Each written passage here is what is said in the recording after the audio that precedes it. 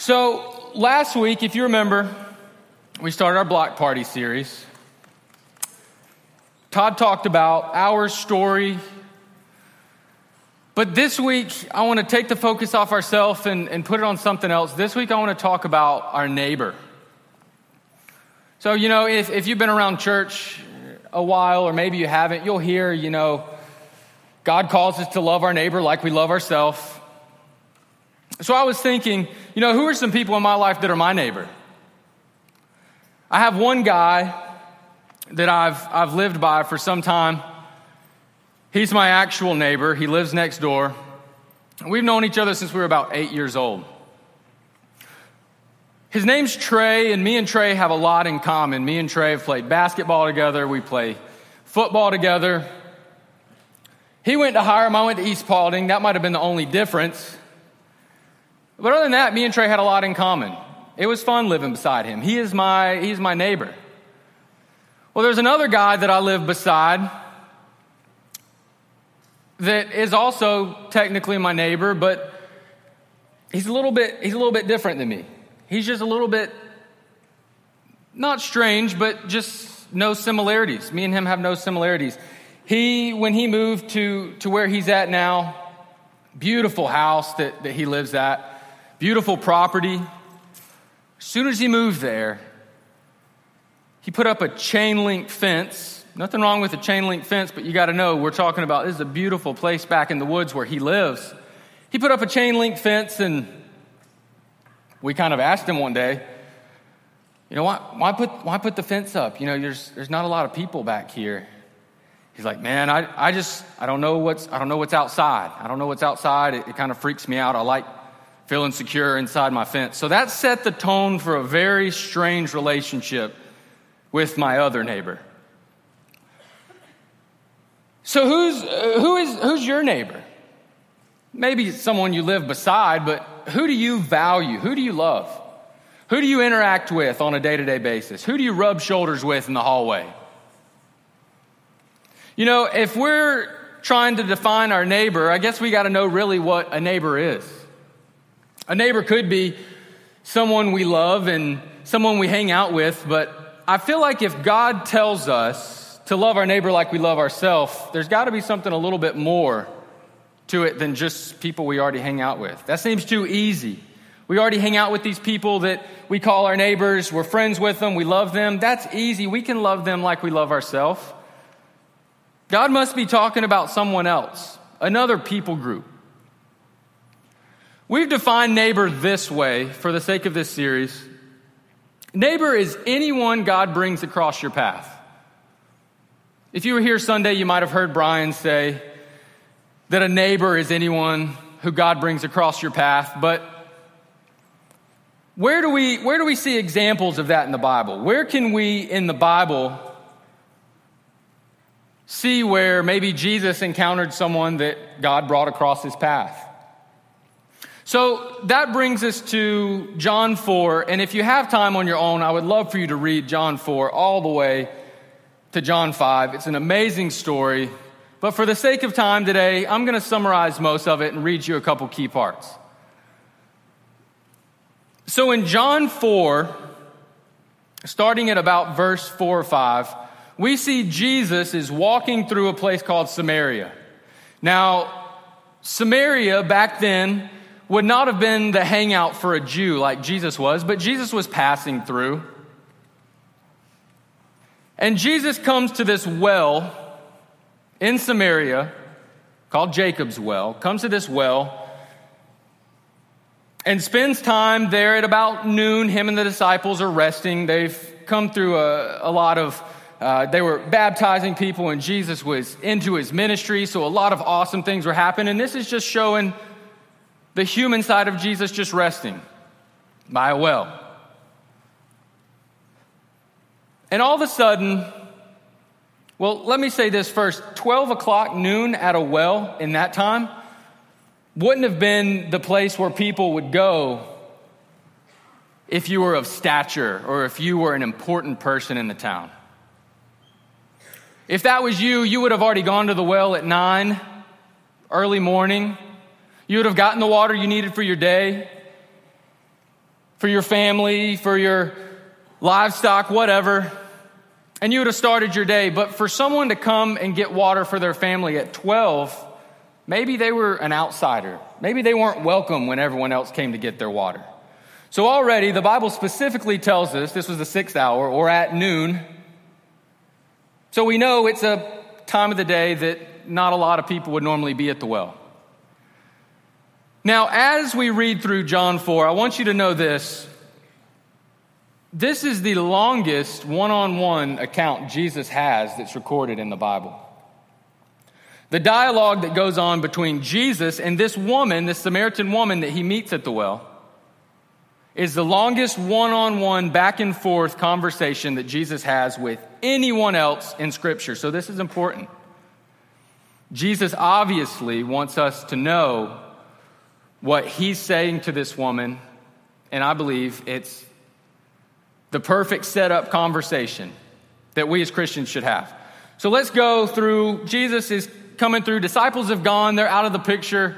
They've gone to the town to get food, recollect. Jesus is still in his ministry. So he's sitting down at the well, taking a break, and he looks over to this Samaritan woman that's beside him and says, "Can I have a drink of water?" Simple. But the thing about this that is odd is that this was a Samaritan woman with a questionable past. She had 5 broken marriages, and she was living with a guy that wasn't her husband. And Jesus just simply asks, "Can I have a drink of water?" Her response really sets the tone for how society was at that time. Verse 9. The Samaritan woman said to him, "You're a Jew and I'm a Samaritan woman. How can you ask me for a drink?" Now, at that time, a Samaritan, woman or man, would not have associated with a Jew. Jesus was a Jew. If they were to pass each other on a road, a Samaritan and a Jew would probably try their best, as a lot of us do in hallways today, to not make eye contact with that person. They're, that different. We don't want to talk, no conversations, keep walking, mind my own business. That probably would have been what would have happened in the time for a typical Jew and Samaritan. But you got to know, this is Jesus. And Jesus, as Jesus does, says, if you knew the gift of God and who it is that asked you for a drink, you would have asked him and he would have given you living water. So basically, Jesus is setting up the gospel here. He's kind of foretelling what he would one day do at the cross. And that's what he's saying, living water. But the woman here, pay attention, she is not on board yet. She doesn't quite know who Jesus is. So she says to him in response, "You have nothing to draw the water. This well is deep. What do you get? What is this living water?" She's pretty much saying, "What are you talking about, living water? We've came to this well for years and years and years. Even Jacob and his ancestors came to this well. It's been good enough for us up until now. What's this living water you have?" And that's Jesus for you. She doesn't know exactly what's going on, but Jesus knows exactly how to articulate this conversation. He's laying out the gospel. Jesus then says, "Everyone who drinks the water will be thirsty again. But whoever drinks the water I give them will never thirst. Indeed, the water I give them will become in them a spring of water welling up to eternal life." So Jesus here is, like I said, setting up the gospel. And this woman at the time, she's kind of understanding what's going on. Then Jesus goes on later to tell her everything she had done. He says, "Bring your husband," which he knows she doesn't have a husband. She's just living with the guy. And when she says she doesn't, Jesus is like, "Oh, I already knew that. And you have 5 broken marriages too." So Jesus is basically just telling her everything she had ever done. But because of his grace, he gives her the gospel instead of ignoring her. He shares his love with her. He values her instead of passing her up as everyone else in the time would have. So Jesus then sends the lady from the well. She's excited. It's even told that she leaves her bucket She's so focused on living water, she's not worried about the water she needs the next day. She leaves her bucket, she leaves it behind, and she's telling everyone, all her family and friends and people in Samaria, about the man who told about everything she had ever did and about what he had came to do, and it must be the Messiah. That's what she's saying. And as a result, Jesus has pretty much sent this lady off to reach the Samaritan world, which hadn't been done yet. So Jesus uses this questionable woman, again, according to society, not Jesus' neighbor, and sends her and uses her to reach the Samaritan world. Now, if we step back for a second, we always want to land at a spot after reading Scripture, especially about Jesus, and say, okay, Jesus, what does this say about you? What does this say about your character? Jesus engaged anyone the Father brought across his path. Jesus didn't pass up this person or that person. He specifically loved and valued each person God brought into Jesus' path. Maybe they weren't walking down an actual path, but they might have been the only two at the well at the time. Jesus took that as, okay, God, you have put this person in my life. She needs to hear, she needs to hear what I've got to say. She needs to hear about me. So just understand, if we know our neighbor is anyone God brings across our path, and Jesus obviously does a great job of interacting with this woman, we need to understand that this woman at the time was culturally different than Jesus. Like I said, Jew and Samaritan, they would not have mixed. They would not have been friends. Jews and Samaritans would not have interacted with each other. They were socially different. 5 broken marriages this woman had would have made her barred from society to interact with anyone else. She would have been an outcast. She would have been an outsider. People would have made fun of her and made sure that they weren't caught with her in any way. They were also religiously different. You say, Jesus witnessing to someone who is religiously different than he is? This lady believed a lot of different things that was true about Jesus. She believed at a different place of worship, that Jerusalem wasn't the place of worship. We could go on, but Jesus put that aside. This woman crossed her path. At the time, if Jesus had completely ignored this woman, the disciples, the woman herself, probably wouldn't have cared. Really, no one would have cared. Honestly, they would have cared more in the opposite way that Jesus did speak to her. That would have left more of a negative impression, as if he just let her go. I truly believe that this is the longest one-on-one dialogue that's recorded for specific reasons. I think mostly, though, because this lady was nothing like Jesus. She was not Jesus' neighbor in any way. It would have been uncomfortable to be around the conversation. So, and we might say, man, I wish I could have been there. I wish I could have seen that. I wish I could have seen Jesus do all these amazing things and talk to this woman, but do we? Do we wish we were there? Do we wish we could have seen that? Because if it's anything like society today and culture today, we might have been the people nudging Jesus and saying, look, it's not a good look, Jesus. Don't hang around her. You've got a lot going for you, Jesus. You're healing people. You're the Son of God. Jesus, don't talk to her. And as soon as he would have said, hey, can I have a drink of water? Everyone would have went, oh, there he goes again. Talking to these people. People that are outcast and people that are weird. People we shouldn't be talking to. But why? Why does Jesus continue to do this? Why does he continue to talk to these people, to reach out and show love to these people who crosses his path, who are his neighbors? Once again, as Jesus does, later in the Bible in Luke 15, he answers his own question in the form of a parable. A parable is a story that Jesus uses to communicate something that maybe didn't happen but could happen. He's using aspects of the story that directly relate to how he loves his children, how he loves creation. So he uses a parable in the form of a lost coin. Verse 8.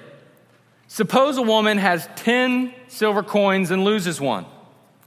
Doesn't she light a lamp, sweep the house, and search carefully until she finds it? And when she finds it, she calls her friends and neighbors together and says, "Rejoice with me. I have found my lost coin." In the same way, I tell you, there is rejoicing in the presence of angels over one sinner who repents. This is Jesus now, and he's telling the story of a woman who had a coin collection. She loved these 10 coins she had. Maybe it was $10, or maybe it was just 10 silver coins, Chuck E. Cheese tokens. She has 10 of them, and she loses one. So she sweeps everywhere. She sweeps the house, which means she's looking frantically. She's looking under the couch, looking under the rug, looking in drawers, and she finally finds it. Now, we don't know how long it took for her to finally find it. Maybe it took years. Maybe this lady was up in age by the time she finally found the coin. But it said that she calls her friends over, has a party, because she found her one coin. How many coins did the party cost? How many did she have to lose to buy drinks and food for the party? But that's the thing, we see time and time again that God's value is much different for us than what we see. Our face value is much different than what society tells us it is, or what culture tells us it is. See, the coin either is us or was us. Either we at some point started following Jesus, we were that found coin. Angels in the presence of God were rejoicing because we're the found coin. We found Jesus. Jesus saved our lives, gave us hope.